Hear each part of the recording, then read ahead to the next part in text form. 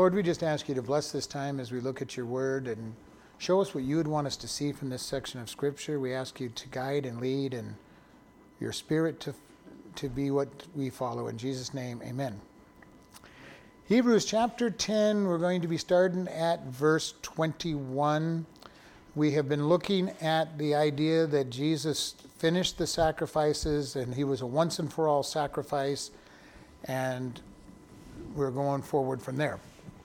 Verse 21, and having a high priest over the house of God, let us draw near with a true heart of full assurance of faith, having our hearts sprinkled from an evil conscience and our bodies washed with pure water.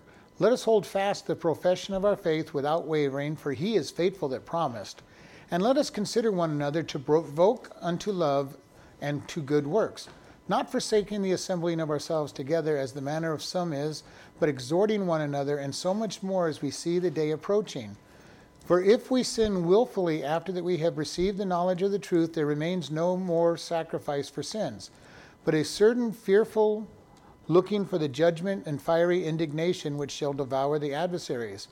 He that despised Moses' law died without mercy under 2 or 3 witnesses. How much more sore punishment suppose you shall he be thought worthy who has trodden under the foot the Son of God, and hath counted the blood of the covenant wherewith he was sanctified an unholy thing, and hath done despite unto the Spirit of grace.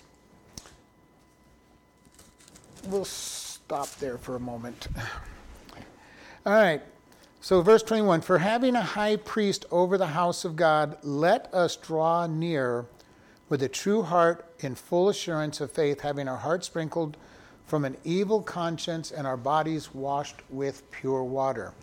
So here we have them saying, because we have a high priest, and remember we've talked about this, Jesus was the high priest. He offered a sacrifice before God, and he sat down at the right hand of the Father. He doesn't have to go back up and offer the sacrifice every year, which the high priest had to do before that. It says, let us draw near. And this whole idea of drawing near to God, being able to approach God. Now, we as Christians, we don't live we haven't lived under the idea of not being able to approach God. All right, we have this maybe too easy an attitude of approaching God. You talk to a Muslim or people of other religions, they're not able to really approach their God. Their God doesn't love them. Their God doesn't care for them in any way, shape, or form. And they don't see the idea of having a God who's approachable. Now, the Muslims pray 5 times a day. But if you watch them pray, everything is a ritual for them to do. They have to do everything just so. They have to do hand motions, they bow a certain number of times, and they have to say prescribed prayers. They're not out there just saying, God, I love you, and here's my request like we do. The Jews didn't even really have that attitude toward God. For the most part, the Jewish people, prayers come from their prayer books. They just ritually pray these items. Now we see in the Bible there's many people who give prayers of God like we are used to, because they knew that God loved them and cared for them. But the average Jew reads a prayer from a prayer book. I believe the Catholics read prayers from prayer books, don't they? They don't really do any. Now there's nothing that they won't do, but they're taught to read prayers. And many of the denominations have prayer books where you just read prayers to God. Jesus said he didn't want these kind of prayers that were ritualistic, just rote, memorized prayers. And here the writer is saying we can approach God. God cares for us. He wants to hear from us. And this is a beautiful idea that we can approach God. And it's the idea that, every once in a while you'll hear of this, politician or a CEO that says, my children can come to me at any time. Just put the phone call through because they're my children. All right. JFK, his son went with him and played in the Oval Office because his son had access to his dad. This is a type of access that we have with the Father. We can come in and have meeting with him, and nobody stops us. Nobody says, by the way, you can't, no, he's too busy for you. You can't go in right now. We can access God with this idea of a true, sincere heart. And we're able to approach him. And it says, having our hearts sprinkled from an evil conscience. Now this idea of, again, he's talking to the Jewish people. And if you go back into the Old Testament, into the Pentateuch, when they built the tabernacle, everything was sprinkled by the blood of the sin offering before they were able to open it up for worship. And they went out and they had put the hyssop in, they put it in the blood, and they sprinkled it over the priest, over the altar, over everything. And so here he's bringing up, our hearts have been sprinkled with the blood of the sacrifice. And the blood is what covers the sin. And we as Christians sometimes forget about the cost of our salvation. We just take so much for granted, and this is like when we have the Lord's Supper, each month. I emphasize all the time the cost. What did it cost us to be saved? God died on the cross, became sin on the cross. When Jesus became sin, the Father and the Holy Spirit had to turn their back on Jesus.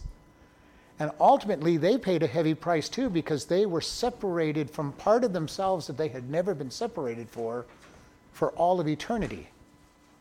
And all of a sudden, a part of themselves was ripped away for a period of time because Jesus became sin. When we always think about what did it cost Jesus, Jesus took the bulk of the punishment, obviously. He took the beating in his flesh that we deserved. He took the splinters in his back because he's hanging on a cross. He suffered and smothered, died of asphyxiation because you died basically of drowning on the cross because you could not get your air into your lungs. And he took all of that punishment. But the worst thing he went through is when the Father turned his back on him for that period of time, and they were separated. A pain that we can't even begin to fathom. Maybe if you've had a long marriage where you've really fallen in love with that person and you really become one, and one of the spouses dies, you get a picture, a very small picture of what happened to Jesus and the Father and the Spirit on the cross. Their fellowship had never been broken for all of history. All. And even before history, all of time before time, their fellowship had never been broken. And on the cross, it was broken because Jesus became sin. So they hurt, and that sin is what God sprinkles our hearts with, and He gives us a brand new heart, as we're told in Jeremiah, and we're able to come before Him. And then it says, our bodies washed with pure water. Now, there are those that will say this is baptism, and baptism is not what this is referring to. It is washing through the Holy Spirit's communication through the Word of God. The Word of God is called the water.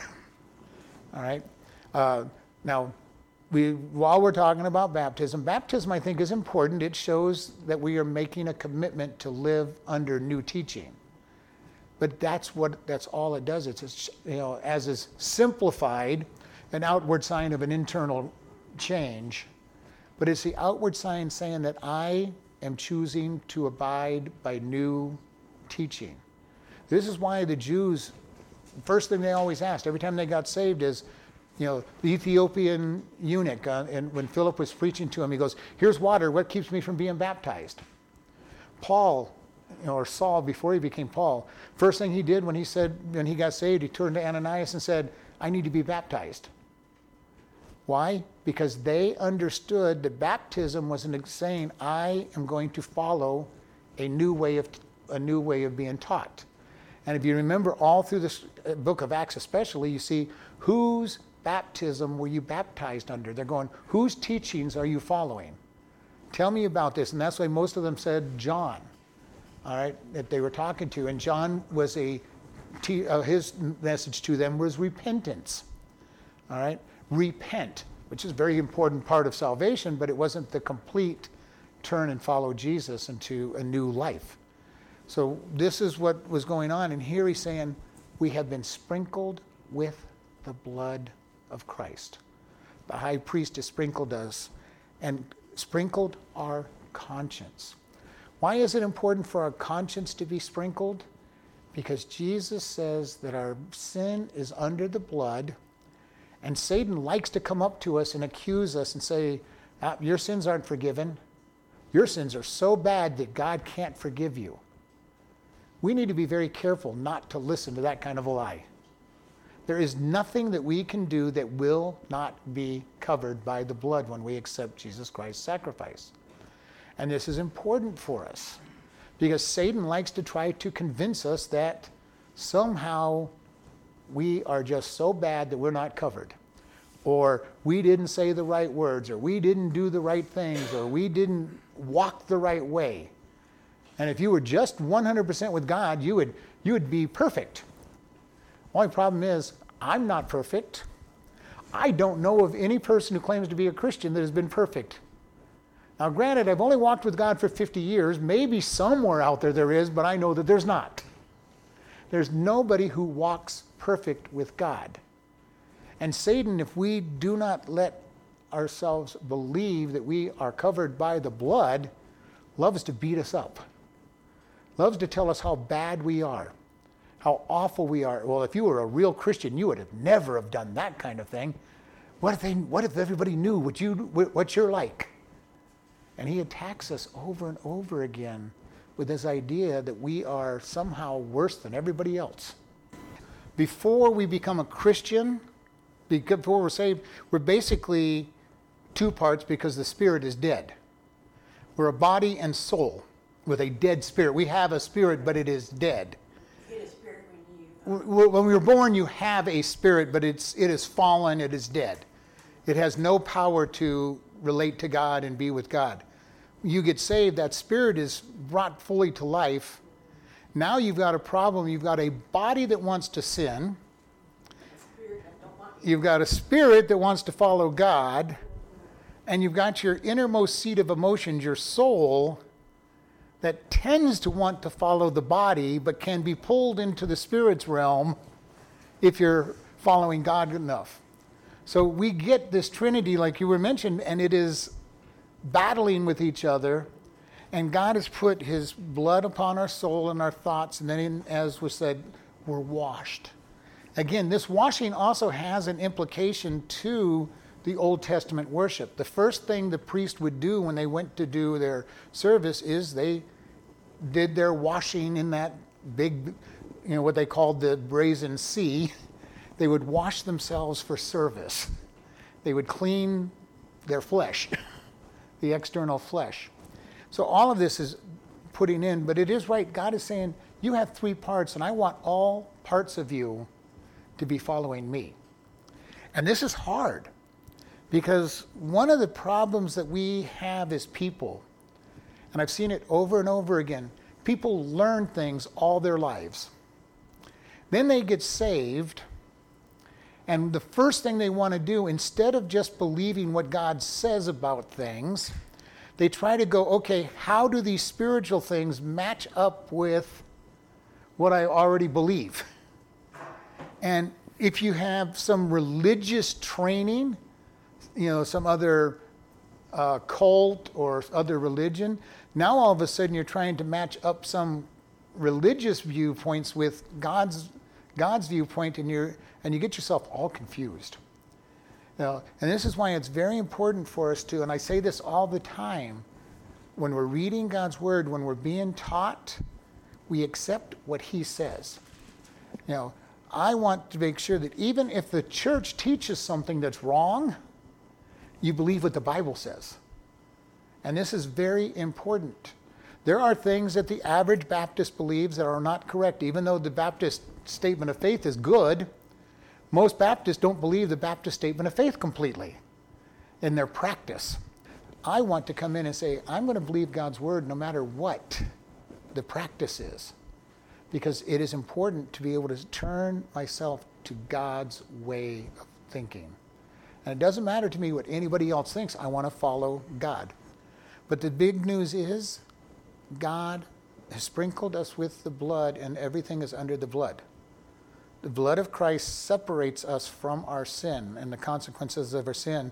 God says anything under the blood is forgotten. He does not remember it. He separates it as far as the east is from the west. He dumps it in the deepest sea. He just totally, by divine fiat, God says, I will not remember what is under the blood. That is good news.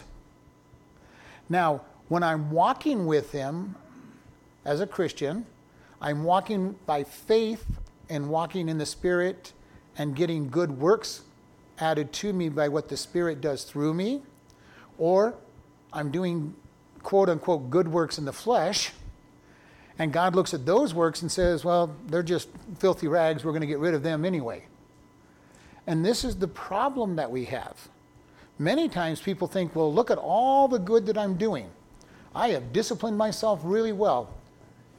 I would never lie, steal, cheat, think bad thoughts, but, this problem over here, we'll skip that problem over here. But, for the most part, I've got my life, my flesh whipped and chained, and my whip and chair is over there holding them in force.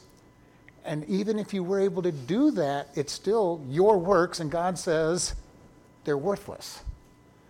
And this is the thing. He wants our flesh crucified, not tamed, not quelled, but killed, and he wants to live through us. And he wants to do the work through us. And, sometimes we look at somebody and going, well, that person's really got their life all together. They're a really good Christian.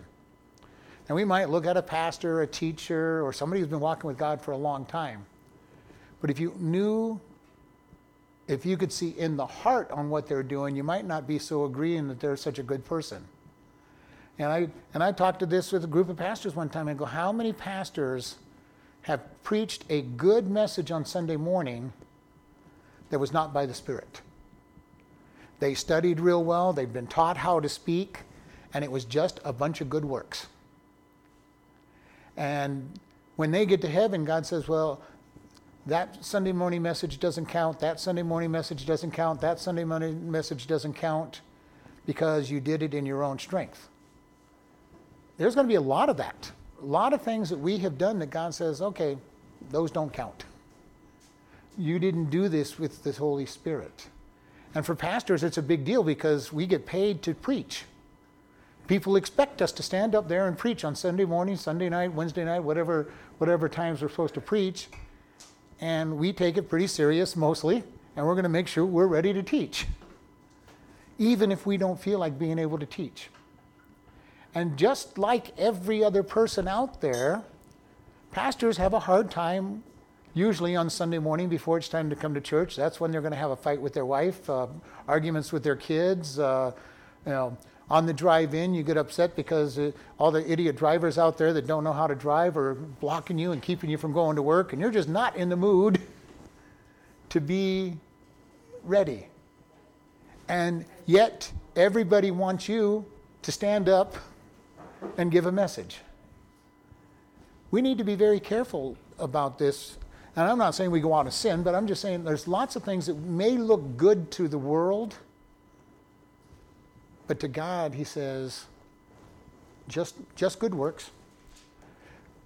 We stand at the bema seat, and wood, hay, and stubble will be burnt up. Only gold, silver, and precious jewels will remain. And wood is something that is pretty good. We like to build houses and tables and all kinds of stuff out of wood, but in a fire, wood does not hold up. There's a lot of our good works that are wood. They might even, and I think of this as when I preach, there are times when I might be preaching wood as far as it's going to burn up in heaven, but other people might be receiving gold and silver and precious gems because the Holy Spirit takes those words and changes them in their heart to something precious.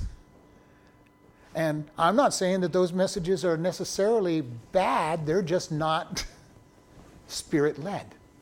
And somebody who's been walking with God can give a lot of good stuff, because when you've walked with God for a long time, you start thinking closer to him, and it's not as bad. It still might be from the flesh, but it's not as bad. Because, and so we have this problem going on, and but we want to be purified. We want to take and understand God is in control of our life. Verse 23 says, let us hold fast the profession of our faith without wavering, for he is faithful that is promised. I love this one. Hold fast what God has given you, but not because we're able to hold on.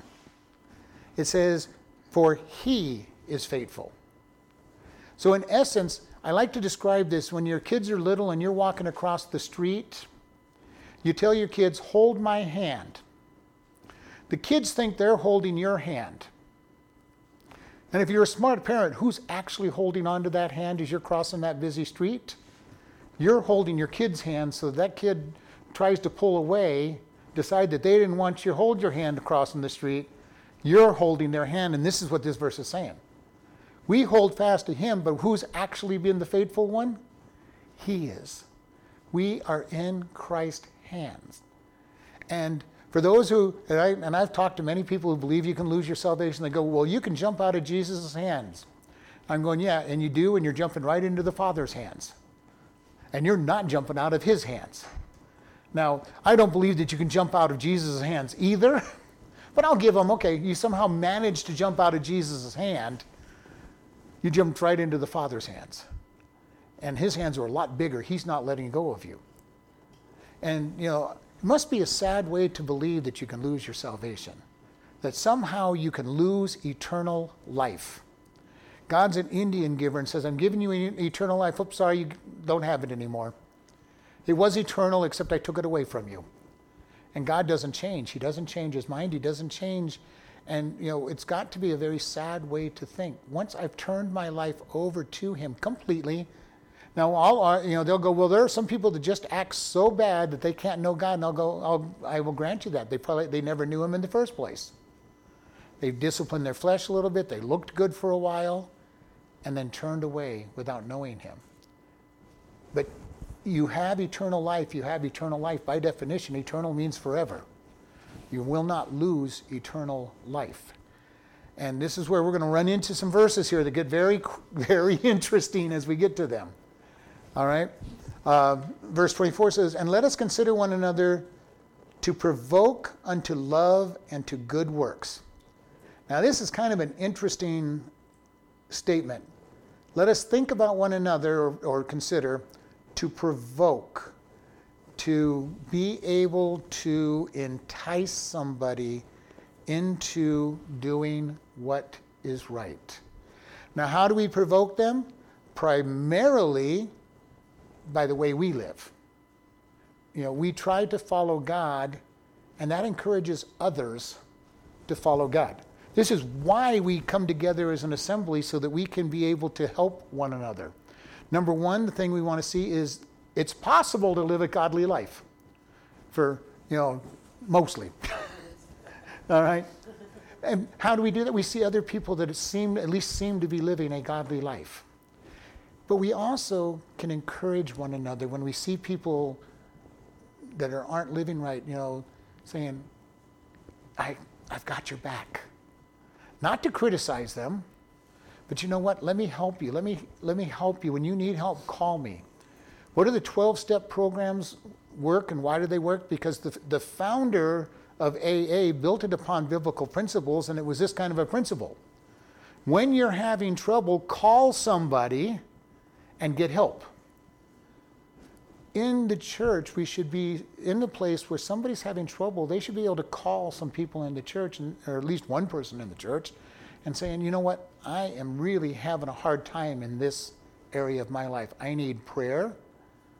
I need to just have coffee and talk, whatever it might be. I need somebody to help me, to be on my side, to keep me from falling into this sin. But what do we do instead in most cases? I'm the Lone Ranger. I can get through this. And if we're really spiritual, God and I can get through this. But you know what? It usually doesn't work very well. When we try to take on Satan and the temptation, we may be spiritual and saying it's God and me, but a lot of times we need that person that says, you can do it. You can get away, you can get away from this sin. Let me just be with you and pray for you. We need each other. This is why the assembling of ourselves is so important together. And that's what it says in verse 25, not forsaking the assembling of ourselves together as the manner of some is, but exhorting one another, and so much more as we see the day approaching. This whole idea of assembling, gathering together. What has been our biggest problem over the last year and a half or so with COVID? Many churches have been banned or closed down. Some of them closed down without even being banned, like here in Arizona. Many churches closed down when there was no rule to close down. Some states, they were actually forced to close down or face lawsuits, which some chose to face the lawsuits. And now what are we hearing? If you're in tune with everybody going on, they're all talking about how wonderful video church is. And I'm glad we have video church. I'm glad we have it on the radio and all of that. But that is not church. That is not gathering together. There is nobody there to exhort you, to provoke you. You decide to come, you come. You don't decide to come, nobody will know the difference because nobody is missing your seat. Your seat is not empty when you're not there. And this is important. This is why we gather together. Jonathan told David, when David says, I won't come in because your dad's trying to kill me, and Jonathan said, your seat will be noticed, and he will wonder what's happened to you. This is what's important for gathering together in the church. Somebody in the church should recognize that somebody is not there, and then be able to reach out and call, make a letter, make a phone call, make an email, whatever way you want to communicate, it doesn't matter, and saying, you were missed. It's important for that to be done. You were missed is very important for people. When I walked away from church, Satan used this really well. I was a workaholic. I got busy, missed about 2 Sundays in a row, and nobody bothered to contact me at all. The pastor, none of the church members, nobody. And Satan used it. And I'm not one to really get into the self-pity and everything, but Satan really hit me. Nobody cares if you're there or not. You've missed 2 full weeks and nobody has missed you. Before long, it had been 2 years.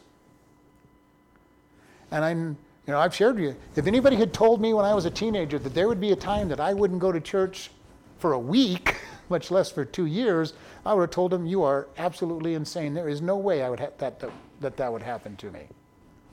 And then ended up, being gone for a while. Just out of a pity party. Nobody cared, nobody missed, and even none of that time did anybody ever, for 2 years, nobody ever called and said, hey, what's going on? What's happened? I was a leader in the church. I did lots of things in the church, and nobody called.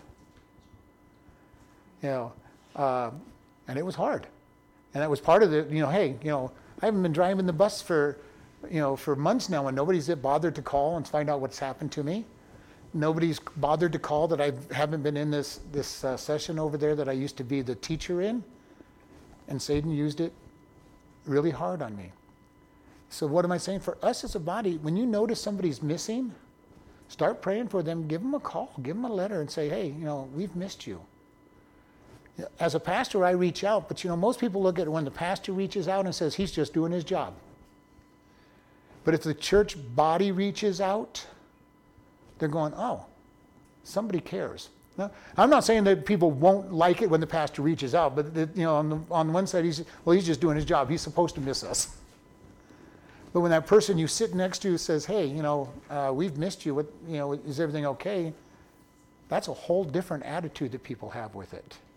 This is why the assembling of ourselves is so important. And it says, and so much more as we see the day approaching. I am not going to settle. I am glad that we are on the internet with our messages and reaching the world and reaching anybody who can't be here. I'm glad that we have all that. But I don't want our internet to replace coming into church, and if you're someplace else, going to whatever home church you have there. I listen to lots of pastors, but I need to be with the body of Christ when that opportunity opens. And this is what this whole statement is all about. Not forsaken the assembling, the gathering together of ourselves, as the manner of some is, as the habit of some people, but exhorting one another, and so much more as we see the day approaching. As we get closer and closer to the end times, it's going to be easier and easier to drift away from assembling. And like I said, I'm bothered because a lot of the big named pastors are all excited about video online church. And, I listen to them and I'm going, have you not read your Bible? These people are not in church just because they're tuning into your broadcast. They are not in church. Now, if there is no way to be in church, I'm going to say these broadcast churches are better than nothing. But we need to be very careful because it says, and so much more as you see the day approaching, we're going to have more and more people not wanting to come into church. Why? That pastor just said something I didn't want to hear. Click. Or, I'll just ignore him. It's not going to matter anyway. Nobody's going to know that I was here anyway. So we have no accountability to that pastor. When problems happen, who are you going to call?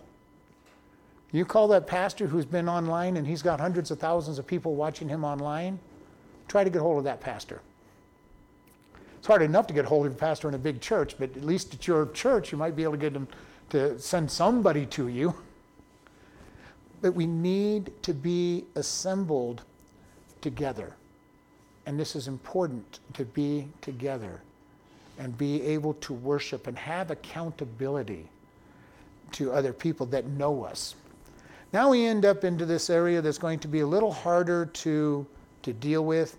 For if we sin willfully after we have received the knowledge of the truth, there remains no more sacrifice for sin. All right. So this idea of sinning willfully is the idea of having habitual sin in our life. Now, even when we say that, most of us have a weakness in our heart, in our life, that is hard for us to get over. Many of us have something that we just look at and say, God, I am having so much trouble with this, and know that we're having a problem with it. But here we get into this idea, for we sin willfully. Now, I am hoping that none of us in this room or listening online have a sin that we willfully do where we go, well, God, I know this is wrong, and I'm going to keep doing it no matter what. Now, we might sin willfully once in a while, but if we're sinning willfully, habitually, we've got a bigger problem than anything else, because then we have to look and say, do I really know God? Is he really my God? Am I trying to please him? Now, many of us have something that we just keep falling into. And it wasn't a decision, God, I'm just going to do this because. It's just a weakness that we have. It's not the willful side of things. I would believe that if you can sin willfully, God, I am just going to do that. I know it's wrong. I know that I'm not supposed to do it, but I'm going to do it anyway. We might not have the relationship with God that we're supposed to have. I'm just using him as an example. There's probably more. David sinned willfully. I don't know what was in his heart at that time. I know that he probably knew what he was doing was wrong, because they said that's Bathsheba, that is Uriah's wife. They told him that afterwards. No, they told him when he asked who that woman is. Oh. They said that's Bathsheba, Uriah's wife. He knew that she was somebody else's wife. Did he willfully say, I'm going to sin just because I'm going to sin? Or did he just sin because that was what was in his heart at the time and he wasn't? And that, I don't know where he was at that. I'm just using him as an example. But even at that, what did I just say? If we willfully sin habitually, all right, because there's this tense in this word that says it's happening again and again and again and again. All right, all of us have I can tell you probably everybody that we talk to has had at least one thing where they just said, I know it's wrong, but I'm going to do it anyway. Because I want to do it today for whatever reason. Because sin has pleasure in the short term. But if we take that sin and every time it pops up, we say, I know it's wrong, but I'm going to do it anyway, and we do it every day, all the time, then we have a problem of, do I know God? But there are going to be those times when it goes, I am just not in the spirit right now. I'm going to choose to do wrong.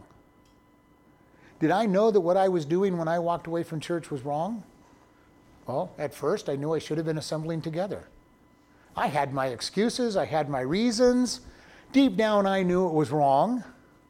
After a while I didn't even care because I wasn't thinking about it anymore. This is that willful, purposeful sin that's habitual. And hopefully none of us as Christians are in that place where I'm habitually, willfully sinning. And if I do, then I have to go, okay, God, do I know you? Am I in the right relationship with you? Now, there are areas where we just sin. We just find ourselves sinning. We just have a weakness in it.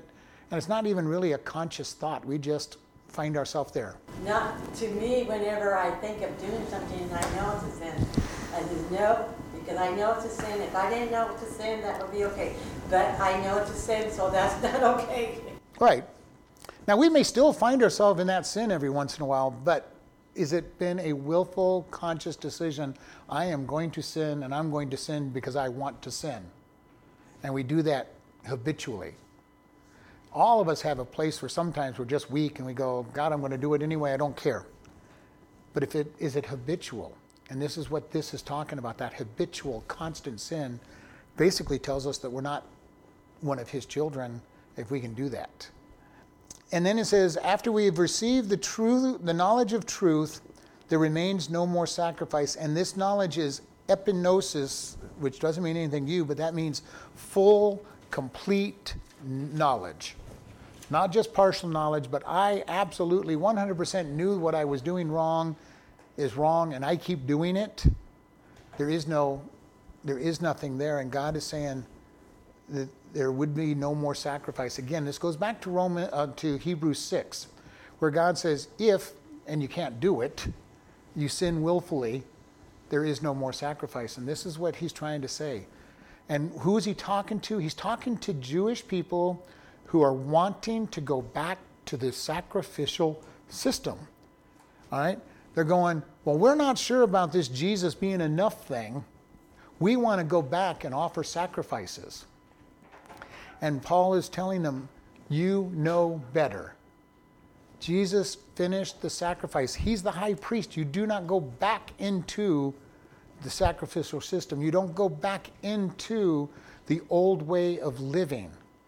And this is something he's trying to tell them. You know better. You have full knowledge of the truth. Don't go back into the old way of living. And if he says if you do, you're denying that you really know the truth. And there's no hope for you. And in verse 27 it says, but a certain fearful looking for judgment and a fiery indignation which shall devour the adversaries. Here he's bringing up the idea of God's judgment. Fiery indignation, God's anger toward those in judgment. And in verse 28, he brought him out to, he that despised Moses' law died without mercy under the 2 or 3 witnesses. The law. If you want to live under the law, you have to keep the law completely. And this is the problem that we have when we look at our lives and we go, God, I just want to live under the law for some strange reason. Just give me a bunch of rules to follow. Well, the only problem with that attitude is if you violate one law, you're guilty. One of the things we like to tell the prisoners, and even outside, everybody has violated the laws. They just got caught. All of us have violated a law somewhere along the line that could get us in trouble if we were, if nothing else, all the tickets I deserve for going 5 miles over the speed limit or more when I don't set the cruise control. How many of us can really think, do we deserve punishment? And the answer to that is yes. We deserve punishment. We cannot keep the law of God.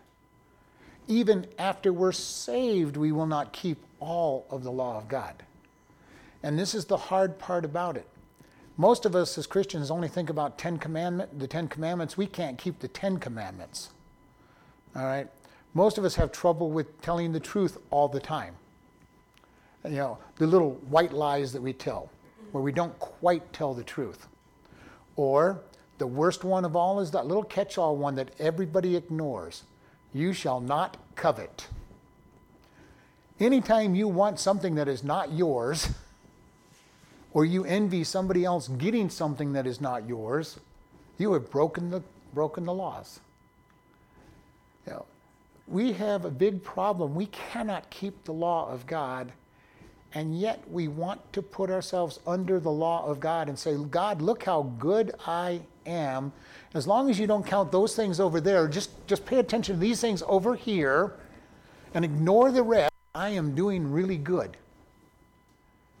Satan keeps wanting us to look at, this is what I'm doing really good, and God is saying, I want to get rid of all of that sin. Not just what you think is good. That gets you into self-righteousness. You know, God, you are just so lucky you've got me. Look at all the good things I do. I don't do very many bad things. You know, I do most of these good things, and you are so lucky to have me in your church. Now, we might not say it quite that way, but oftentimes we're saying, you know, if you just act more like me, you'd be a good Christian. You know, just keep your life put together like I am. And forget all the bad stuff I do. Just keep an eye on the good stuff I do. That is what the scribes and the Pharisees all said to Jesus all the time. Hey, we got our lives put together. Now, we really want to violate all the laws, but you know, we won't do it in public. Nobody will know that we have violated any law. Now, what we do in our house is another story, and what we think is another story, and that's why Jesus said, if you have thought about murder, you have thought about adultery, you have thought about, you know, coveting, you have thought about idolatry, you're guilty before God. He brought it to the place where none of us can be innocent before God. And Satan likes to go after us for all of that stuff. This is why we have to be able to grab hold of the scriptures and say, God, you have promised I am going to walk by faith in what you say. In spite of what my soul is telling me about how bad I am, in spite of how bad Satan says I'm being, or the devils, most of us aren't going to have Satan directly talking to us, but you know, no matter what Satan and his minions are telling me, I am going to walk by faith that you have made me a new creature, that you have clothed me in the righteousness of Christ, and you see me as perfect. The more we see ourselves as perfect, the more we see each other the way God sees us, the better off we're going to be. Most of us are looking to be judgmental on ourselves.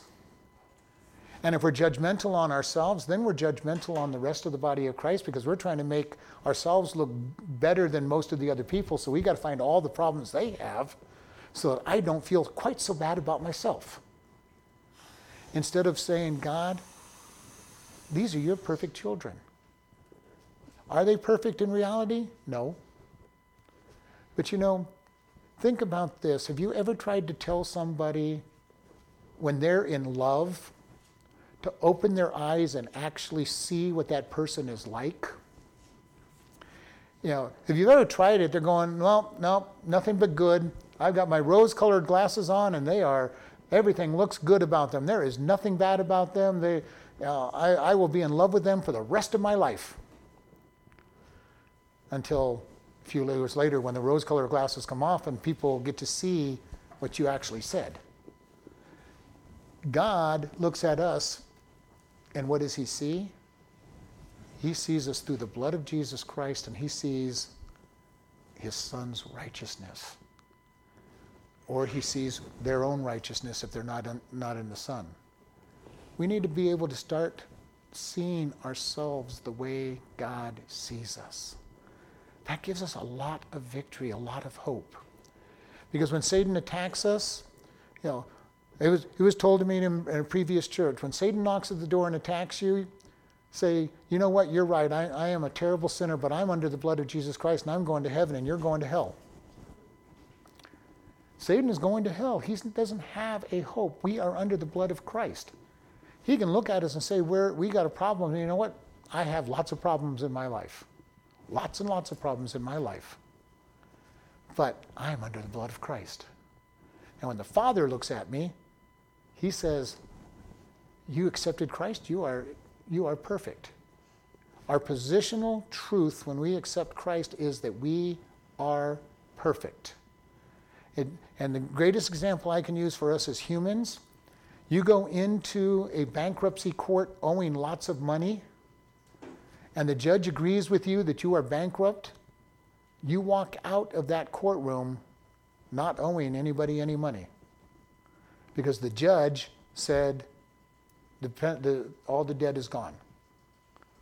We go before God in salvation, and God says, totally without debt. Totally without debt. Because Jesus paid the price. This is the good news for us. God sees us totally different than we see ourselves. Now, we are being sanctified. Don't get me wrong. We will spend our entire life from the moment we're saved to the moment we die being sanctified, being made who God says we were from the beginning. But the great news is, the moment we die or are raptured, seems how we're close enough to the rapture that we might get raptured and not have to die, we will be glorified. God will say, okay, now you are what I said you were in the beginning. You had been getting perfected. You had been getting closer to me. You had been getting more righteous. But now I'm going to make you what I said you were from the beginning. And he sees us, because he's outside of time, he sees us glorified. He doesn't see us being sanctified. And we can't even fathom that. God sees us totally different than what we see us, because he's outside of time and he knows what we will be. So he says, I'm going to treat you by what you will be, not as what you are. Now, he is everywhere and every time. He sees us in this condition, but he deals with us from what we will be. I love that God has a different perspective on us. His perspective is totally different than our perspective on this. And he says, if the people had violated under Moses' law, it only took 2 or 3 witnesses for them to be punished. And he said, and how much sore punishment suppose you shall be thought worthy if you have trodden under the foot of the Son of God, and have counted the blood of the covenant wherewith we have been sanctified an unholy thing, and have done despite unto the Spirit of grace. Despite means insulted here. Insulted the Spirit. This is, huh? Yeah. Yeah, that's what I'm saying. Despise in King James, insult is the actual Greek word for that. Insults the Spirit of grace. That's an interesting statement. We have the grace of God on us.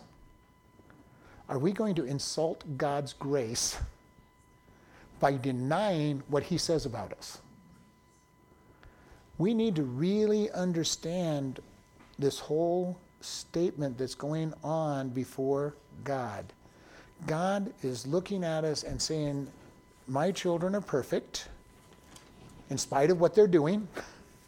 In spite of what they are in the flesh, they are perfect. Because he says we are. Because of his grace. Now, as Paul said in Romans, we do not go out and because we have grace, go out and sin. Just because we want grace to abound.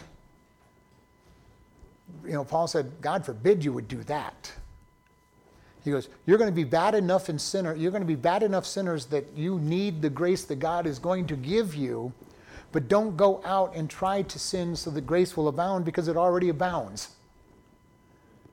And this is what we've got to understand, because the more we start walking in a self-righteous attitude, the less we think that we need grace. God's grace. What is grace?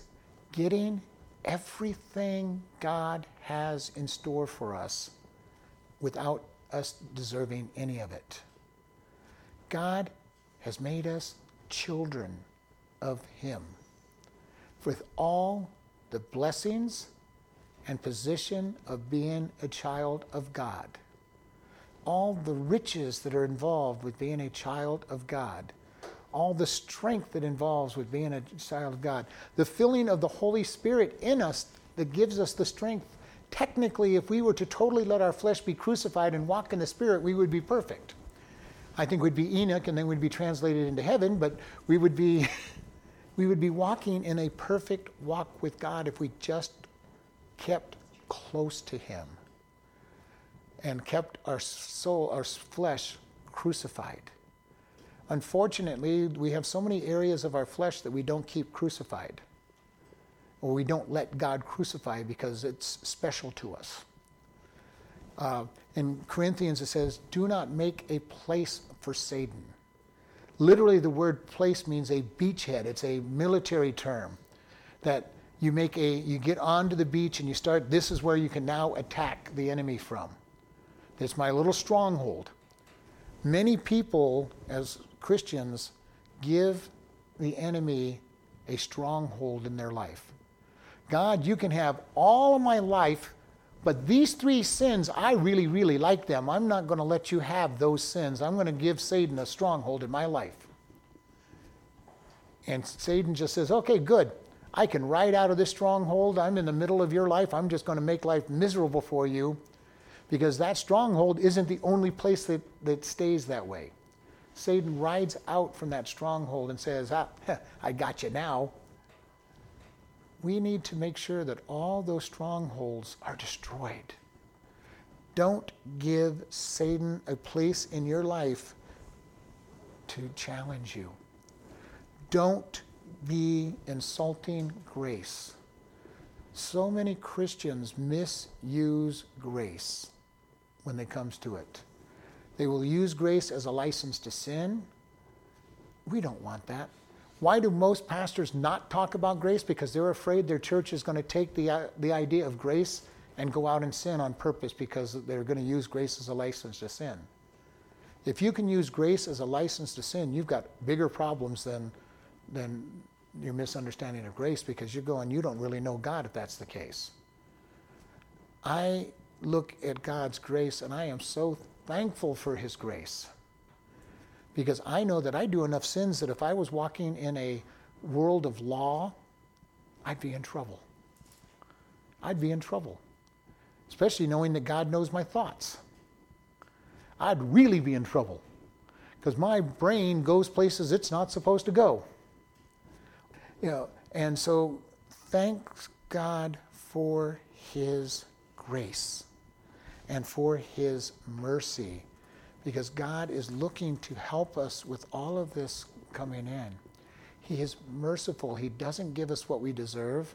He is gracious. He gives us all the things that we don't deserve as well. But the things that he gives us are good. We have a promise that we are the King's children. Jesus is building a suite of rooms in heaven for us. Now, I wonder sometimes, it took God 6 days to create the world.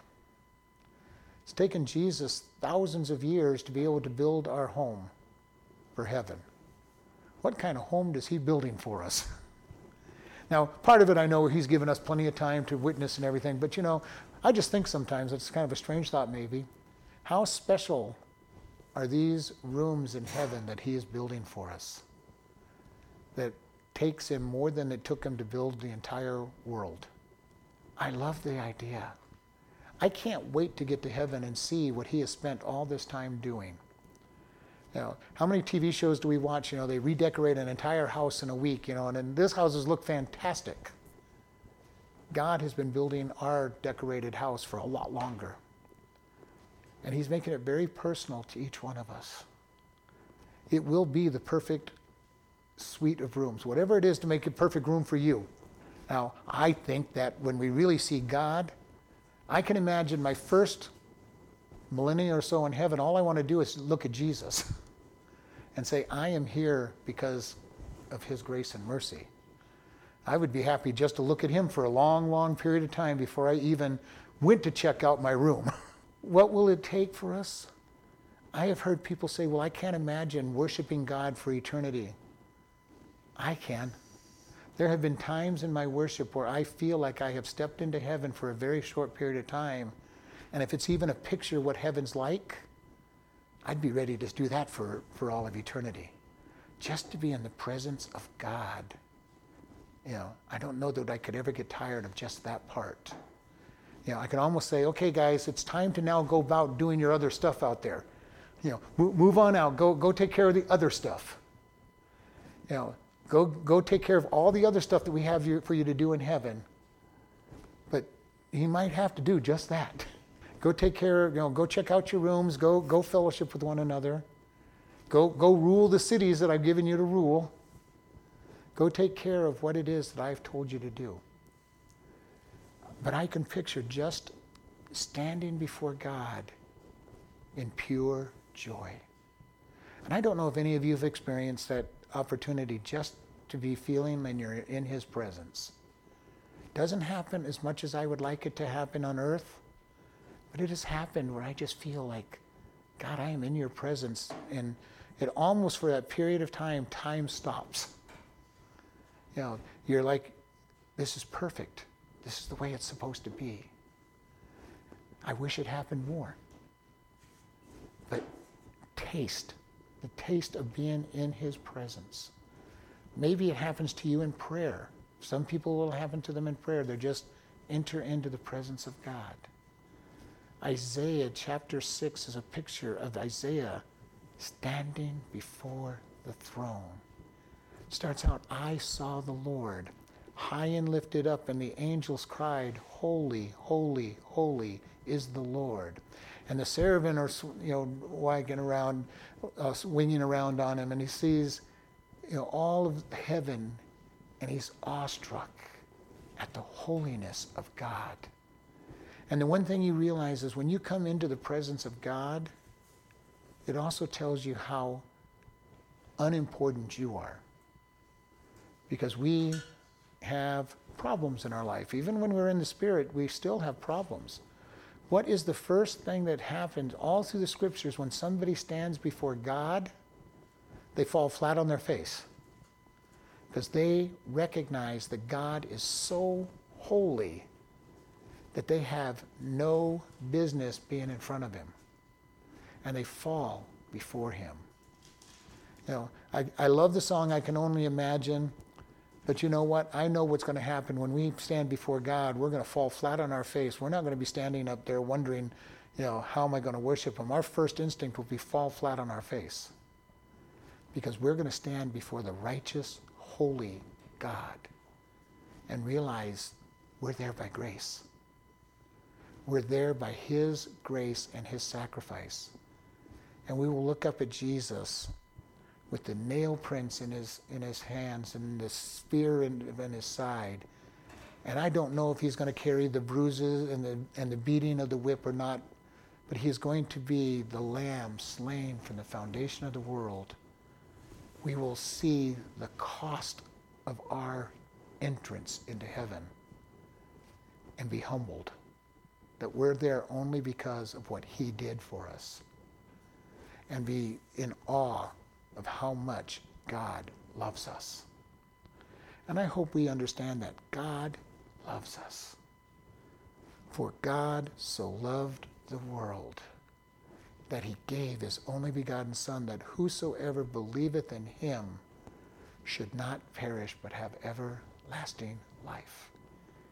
He loves the world and paid the debt so that if they will just choose him, they'll be having everlasting life. If they don't choose him, then they will have everlasting death. And this is the thing, God created man to be an eternal being forward into the future. We had a beginning, and then we will be eternal from that point. Our choice on earth determines where we will spend eternity. And that is mind-boggling to me. We spend a very small portion of our existence on earth, and it will determine where we will spend eternity for that period of time on earth. And so we're going to stop here. I went well over our time. Lord, we just thank you for this day. We ask you to be with us and guide us. Lord, help us to see us the way you see us. Lord, help us to learn to walk in your grace, in your belief system in us. And we just thank you and all that you do for us. In Jesus' name, amen. Listening friends, do you know God? Not just know about him. Today is the day to decide to become his child. God loves you, and Jesus came to die for your sins. In Romans 3:23, we are told, for all have sinned and come short of the glory of God. We all have sinned. God says the penalty for sin is death. Romans 6:23 says, for the wages of sin is death, but the gift of God is eternal life through Jesus Christ our Lord. We sin and deserve death and hell. However, Romans 5:8 says, but God commended his love toward us, that while we were yet sinners, Christ died for us. God loves you so much, he died for us so that we can be forgiven and have eternal life. How do we do this? Romans 10:9-8 says that if you shall confess with your mouth the Lord Jesus and believe in your heart that God has raised him from the dead, you shall be saved. For with the heart man believes unto righteousness, and with the mouth confession is made unto salvation. Today is that day for you to come to God and truly know him. Do you know him? Do you want to know him? Pray in your own words like this. God, I know that I am a sinner and deserve punishment. I believe that Jesus died to pay my sins. Forgive me and help me to turn from my sins and to live for you.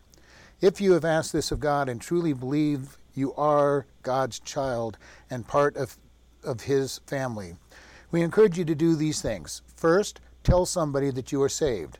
Second, start reading the Bible each day. We recommend starting with Ephesians and then the Gospel of John. Find a good Bible teaching church. If this is your day of salvation, you can contact us and we will send you a booklet to get started on your new life, and are available to help you with any questions you have about the Bible. You can contact us by email at office@chloridebaptistchurch.com or by mail at Chloride Baptist Church, P.O. Box 65, Chloride, Arizona 86431.